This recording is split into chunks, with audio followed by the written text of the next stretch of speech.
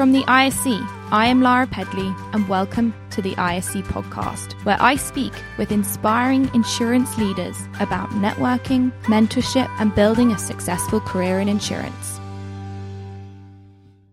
For today's episode, I'm thrilled to have with me Kirsten Beasley. Kirsten is Head of Healthcare Broking, North America for Willis Towers Watson. Kirsten delivers highly specialised insurance coverages, including professional, general, and excess liability insurance for healthcare clients.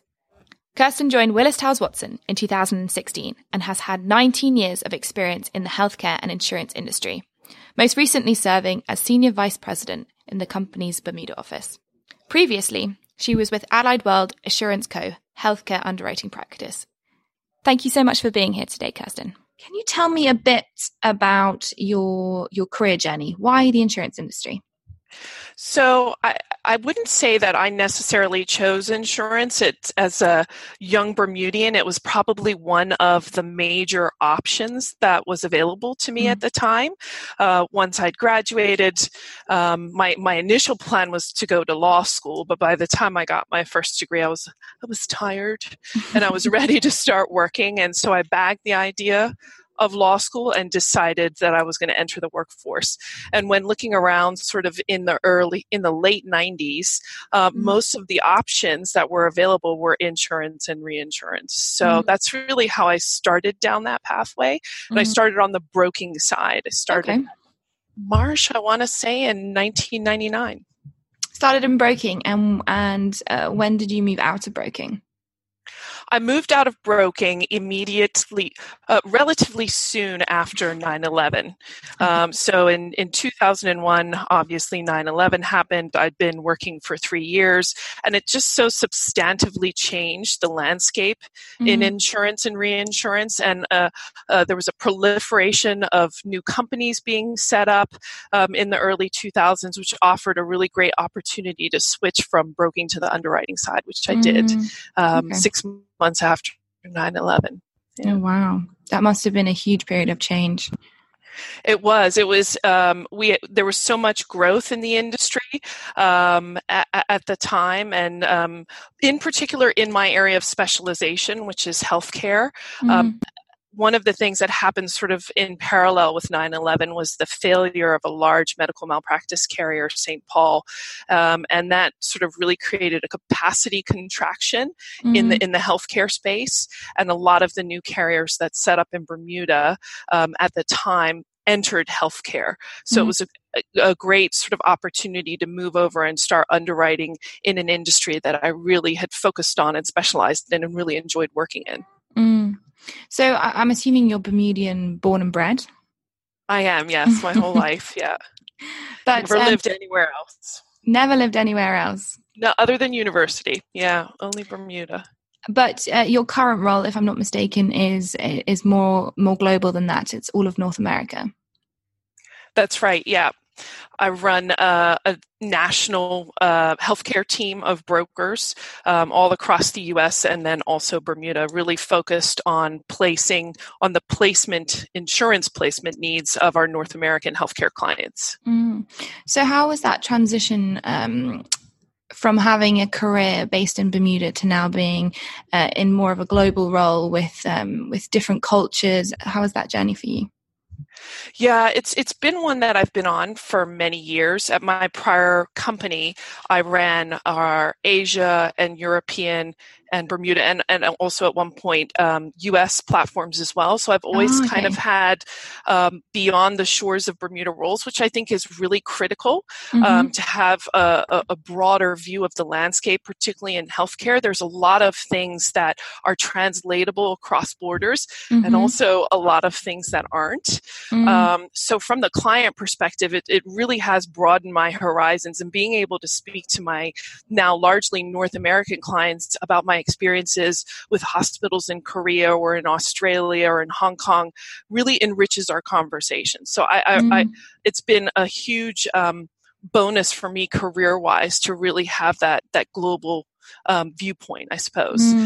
there's one particular element, and this is something that I run into from a people management perspective. When you're managing people from different cultures, I often kind of, a great example of it is holidays. So when the Bermudian office have holidays that the U.S. office doesn't, I often run into this cultural, that's just a silly holiday that you guys have to play cricket for 2 days.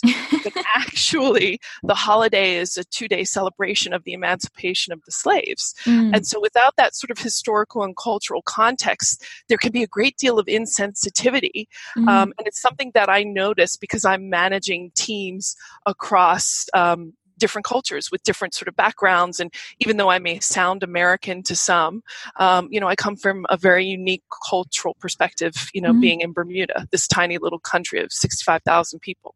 So exactly. So how have you dealt with some of those cultural differences and the pressures that might put on some relationships in your team? It's a great question. And what I tend to do is talk through them, to be quite honest. I think addressing them and just kind of saying, hey, you've got to bear in mind that even though we may sound the same as you, our viewpoint is very, very different. So let's just be sensitive to the fact that, we don't have the same holidays or we don't have the same sort of political landscape or all these other and even racial and maybe gender makeups within our countries. And I think you have to talk through them and address them based on. I completely agree. So rewinding slightly, as you mentioned, you started off in the broking field and then you changed angle slightly after 9/11. What's your career look like since that transition point? Yeah, so in 2001 or early 2002, I joined an underwriting company, and I was there for 15 years and sort of rose up through the ranks, specifically focused on healthcare for the large majority of that time. And that specialization served me well because it really allowed me to focus in on one area. Healthcare is also a female-dominated area as well in the insurance world, both our clients and a lot of our underwriters and brokers. I also had a stint while I was at Allied World as Chief Operating Officer for the Bermuda office. So that again sort of broadened my viewpoint and gave me insight into other lines of business and the mechanics of running a large office and a large platform. And then I left Allied World after 15 years. Sometimes you just need a little bit of a change and rejoin the broking world because I felt like I had a little bit of unfinished business. I'd only spent 3 years there, and within a short time at Willis, I was put in this role of managing the North American healthcare team. So great. Yeah. So you mentioned the size of Bermuda, 65,000 people. It doesn't sound like a lot of people, but you've got large insurance companies in Bermuda. Can you explain a little bit about what the insurance sector looks like there and how you've managed to navigate your way through these bigger organizations, even on a small island? So, a great insight into how Bermuda looks, I suppose, from an reinsurance perspective can be through the lens of my company. Willis Towers Watson is a large global organization, I believe, with 30 to 40,000 employees globally. In the Bermuda office, we're probably an office, I want to say, of 30 to 50 people managing large multinational Fortune 500 companies and placing their insurance business. And so we're interacting clearly with a robust insurance and reinsurance market that is used to placing global business for large multinational companies. So even though we are this tiny island, we're this great concentrated nexus of insurance and reinsurance expertise that's used to operating with the biggest and most complex companies and with the biggest and most complex insurance problems. So your team in Bermuda your office is, as you say, 30 to 50 people. What's the culture there like? Because arguably compared to London, that's very small. So culturally, there's probably a number of different ways that I can answer that. We have some particular dynamics in Bermuda. If I can sort of jump into diversity and inclusion. 60% of our population is a white population. But those dynamics are not reflected in our workforce. Particularly as you go higher up the ladder. So, for example, at the executive management level, nearly 95% of executive managers are white. So you've got this complete imbalance, such that our workforce is not necessarily reflective of our community all the way up through the ladder. The lower down you go, so if you call it sort of non-professional, it's completely skewed the other way. 60% of that population is a Black population. So these create some very particular cultural dynamics in how international business and the larger community interact. Oftentimes, race in the workplace in Bermuda is the elephant in the room that people are a little bit afraid to talk about. People are more comfortable talking about gender issues in the workplace in Bermuda, perhaps, than they are about race issues. So those particular cultural dynamics probably play out completely differently than London, I would imagine. Given that we are in Dive-In Week, what are some of the initiatives Bermuda are doing to try and reduce that skewed workforce representation? Yes. So I chair the Diversity and Inclusion Committee for an organization called the Association of Bermuda International Companies, ABIC. And there are many, many organizations that are tackling diversity and inclusion. Obviously, Dive-In, and I'll touch on that as well. But we're trying to come at it from multiple angles. The ABIC role, of course, is as an association and with representative members is one of education. We're trying to put out materials that give a pathway for HR managers in our member companies on the multiple different ways that they can start to address diversity and inclusion issues. So facilitating focus groups at the CEO level, having very specialized focus groups that are elevating conversations around Black men in insurance and reinsurance is one particular area. So there are a number of things that were kind of, I call it, sort of top down, bottom up, grassroots as well as from a leadership perspective. From a Dive-In perspective, there's a robust committee around Dive-In. It's our 5th year in Bermuda for Dive-In, which is great. And I have to say, were it not for Dive-In, I probably would not have anywhere near the awareness or the engagement that I now have in diversity and inclusion. And I think that's been one of the key things that Dive-In has achieved in Bermuda is creating awareness and starting the conversation. I think it was just background noise to a lot of people in our industry before Dive-In came. So it's really unfortunate that Dive-In has been cancelled in Bermuda thanks to the tropical storm that hasn't actually come. But what were some of the themes that you'd identified to explore over in Bermuda during Dive-In this week? Yeah, absolutely. So there were themes around leadership and empowerment. Impact was a big focus and really trying to show measurable impact.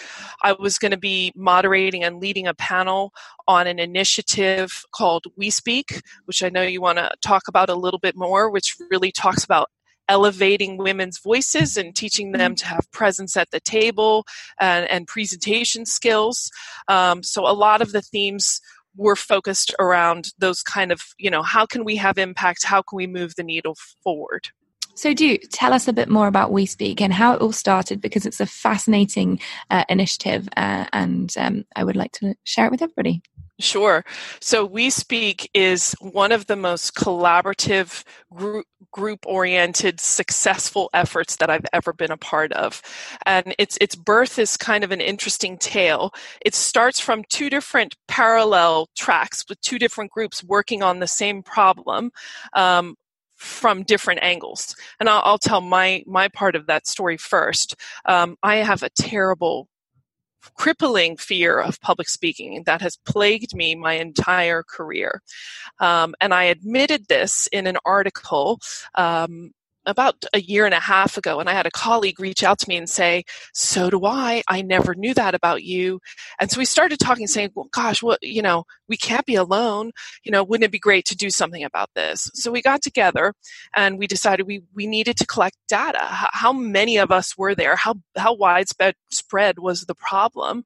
And we did. We launched a survey. I think we got over 250 responses to that survey. It was women only focused. And we were trying to figure out, how many of you are afraid of speaking? How many of you have been given resource or training by your companies? How many of you actually do speak despite your fear or avoid it altogether? And the results that we got back from that was that there was, out of 200 responses, which if you think of our workforce is probably substantively statistically significant, 10% of the female workforce in insurance and reinsurance. 70% of them, over 70%, nearly 80% of them had a fear of public speaking. Wow. And then of those that had a fear, nearly 90% of them had not accepted public speaking opportunities as a result. Wow. And if you look at the broader, most women, 90% of them in our workforce, say that public speaking is a required part of their job. So if you think of all those numbers of women who are afraid to do it, don't do it because they're afraid, yet their job requires it, has that suppressed their progression? It's certainly suppressed their voice, our collective voice in the industry. So that, I was speaking about that on a dive-in panel last year when a colleague came over to me, Kathleen Ferris, and said, hey, we need to sit down and go for lunch.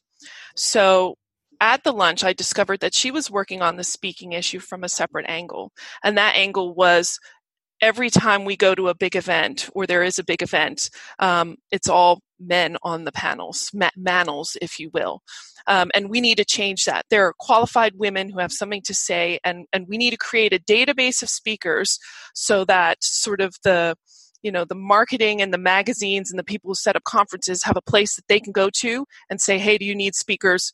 We can give them a broad pool of women to choose from. So we joined forces, the survey group and the database group is what we call it, and We Speak was born about this time last year. So it's been a year in the making.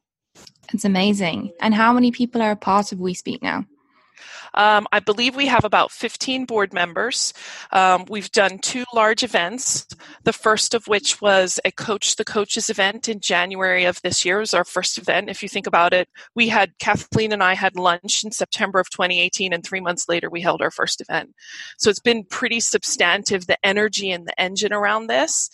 And the Coach the Coaches event was to coach up a team of senior women coaches that would enable people like me who are afraid of speaking to have a pool of women that I can tap into if I have an event that I need to speak at and I want some training, I want some one-on-one. Because one of the facts that we uncovered through our survey was that companies are not providing resources to train women to public speak. And it's not just a natural skill. It's a learned skill, and we know that. And having some kind of proper coaching around that greatly increases the chances of success. So we coach that pool of coaches with a view to having a boot camp for anyone and everyone, all levels, beyond insurance and reinsurance, all industries in Bermuda. And that boot camp was held in spring of this year. It was our first boot camp, and it was probably one of the most inspiring days that I've been a part of. We had over 100 women come together, and in small groups of 5 initially, really face down very legitimate and substantive fears of speaking. So speaking in a small group of 5, and then speaking in a small group of 10. And at the end of the event, we kind of took a risk and we said, hey, we're going to invite you up here to say what today's meant to you. And you can say it at this mic in front of the whole group of 100 plus our committee, 120. And, multiple women did it. And it was, there was a line of women waiting to speak at the mic. And these are women who had, legitimate fears of speaking and yet still using their voice. I thought it was an emotional moment for me. Absolutely. I can imagine. And you're so right. It's not just an industry problem. This will be a problem for all industries across the spectrum, for people with forward-facing roles where they have to be seen and heard. And Yes. genuinely, you find the people that are comfortable in that position or have had the training tend to do all the speaking. And that's not the right message we should be getting across, given that we're an industry trying to make change and represent that change in our activities. Yeah, I think the diversification of voices at the table starts with being comfortable using your voice and expressing your opinion. And again, that's not natural to everybody. And I really think we need to make sure that we're giving skills to women, young women, to do that. We need to diversify the panels. We need to make sure that there's a diverse voice being heard and a diverse representation, because when you see a woman sitting up on a panel, you think, oh, I can do that. So I just think it's critical. And I think it's fantastic. Is it just based in Bermuda at the moment? It is, but we absolutely, we've done some robust strategic planning this year with the help of our founding partner, EY. And we've got plans to grow in a thoughtful and sustained manner. And we recognize that this issue is not just a Bermuda issue. It's, women and women across the globe have this fear. So we absolutely have plans to diversify. I'd also like to go into the school system, because I think if this is taught at an earlier age, then maybe it's potentially mitigating the issue or preventing the issue before it really progresses. So we also, potentially have plans for that. So we've got it all sort of mapped out, and now it's about the execution. No, it's great. And I think there's really a piece about that continued coaching, because I remember at school we did a lot of public speaking and I was so comfortable doing it at school. And then I spent a period of 10, 12 years where I didn't do any public speaking, and then pushing yourself again and plunging yourself into a new situation with a new audience, with a lot more responsibility. The pressure is huge in it, and it mounts up, and you just end up getting this fear of public speaking. Yeah. I tell at the boot camp, I'm pretty public about my failures, because I think people have the opportunity. It normalizes it, right? We all have those ridiculous moments. And I tell two stories about, really embarrassing moments. One of which was I just come back from maternity leave. So I was really rusty, to your point, right? It's a skill you have to maintain and use. And, we were just being asked to go around the boardroom table, and it was a really large group. I want to say it was 40 to 50 people. My competitors were there, clients, and all we had to do was say our name and our company. And I couldn't do it. I couldn't even say my own name. And that was the moment for me. That's when I started to get angry about it. And that was, 15 years ago now. And I made a sort of deal with myself that I would say yes every time I was asked to speak and not run away, because I was so angry that I couldn't even get my own name out of sheer nerves. And the second time was as recently as 2016. I'd been on gardening leave for 10 months, so I was completely out of practice, and I'd been asked to speak at the sports awards for my old high school. And I got up there, and my whole body started shaking. Like my legs were shaking. It was a clear Pyrex podium, so the whole audience could see that I was shaking. And all of a sudden I start hearing these kids whispering, "She's shaking, look at her shake." I mean, it was mortifying. That was 3 years ago. And again, I'd been out on gardening leave. So the two worst sort of events for me was when I had stopped using that muscle memory or whatever, and I was out of practice. So it just really shows the importance of sustained coaching and practice, and being able to have a network of support to tap in to help you keep it honed and brushed up. So where are you at now with your public speaking journey? I am slowly getting more comfortable. I've been doing a lot of speaking in the last 3 years. I'm more comfortable with the panel, where I can prep my knowledge, and just having a conversation. I'm comfortable with that. Where I'm less comfortable is when I have to give a keynote or read something off a paper. I still need to read off the paper. And that's tough for me. And I shake terribly. So I always have to have something to grip onto to balance and try and control that. So I'm not there yet, but I get coaching. And I'm making great progress. And I got coached for, this podcast to make sure that you're here on the podcast. Right, make sure that I knew what I was walking into and I felt comfortable. So, yeah. Oh. Well, that's great to hear. Honestly, it is. And you're taking it in your stride, which I think a lot of people need to find the courage to do, because until you do say yes and until you go and take those opportunities, it's not going to get any better. I think a lot of people think the more you know your subject or the more experience you've had in an industry, the easier it gets to speak. And that's just not the case. It's not. And what I would say is the earlier you start to give yourself more of a runway to develop the skill. I was always really opinionated in school. And so when I came to the workforce, I just expected my voice to be there. And when I went to use it and it wasn't, I was floored by it. So I would say, give yourself the runway. Seek out opportunities to speak when and wherever, no matter how small, because that will help you hone that skill and develop it, and put you in a position that you're much more comfortable when that moment comes, so you can seize it. And that's not just for a keynote or a delivery. That can be from speaking up in a meeting, right? Absolutely. I used to be afraid to ask questions. And I remember, I would get my heart would race and all of a sudden, the whole world would disappear just because I was raising my hand to ask a question.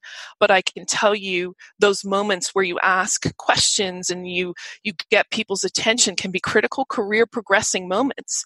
Because sometimes a thoughtful question, a well-timed thoughtful question can really change the dynamics of a meeting or a conversation. So being able to use your voice in those moments is so important, and fight through the nerves.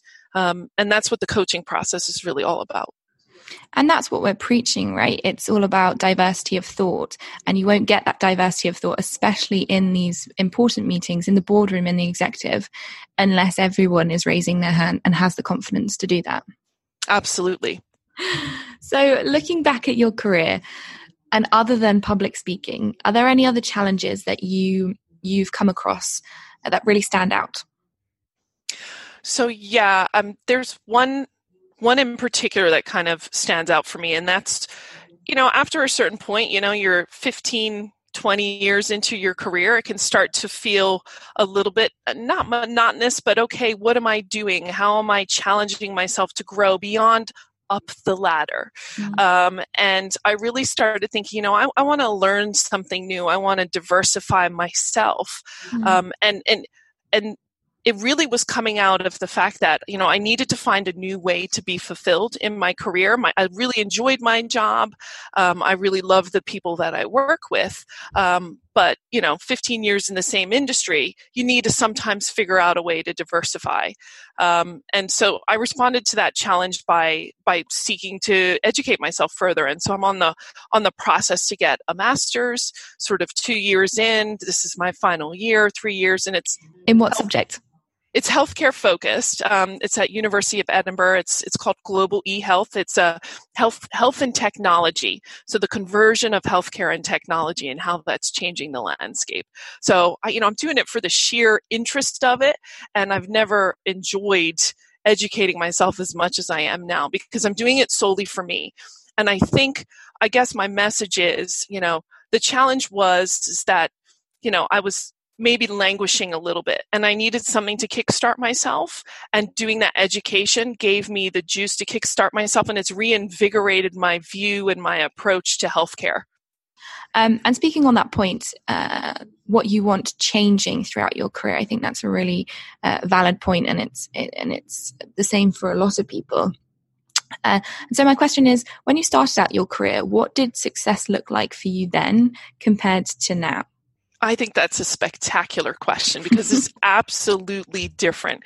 So success to me when I was in my 20s and 30s was the next rung up the ladder, the next rung and the paycheck. How can I measure myself by my title, and how can I measure myself by my paycheck as compared to peers or as compared to the industry?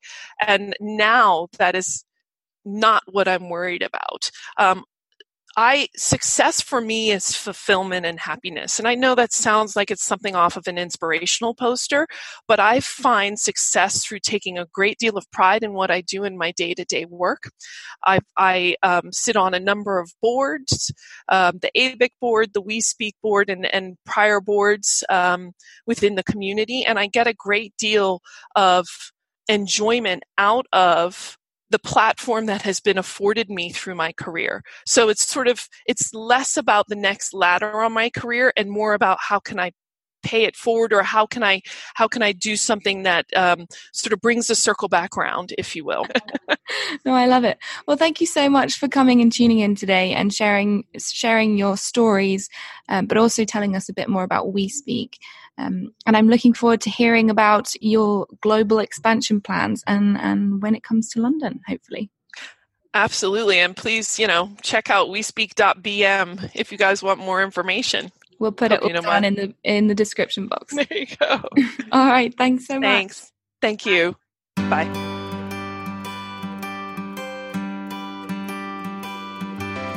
You've been listening to the ISC podcast.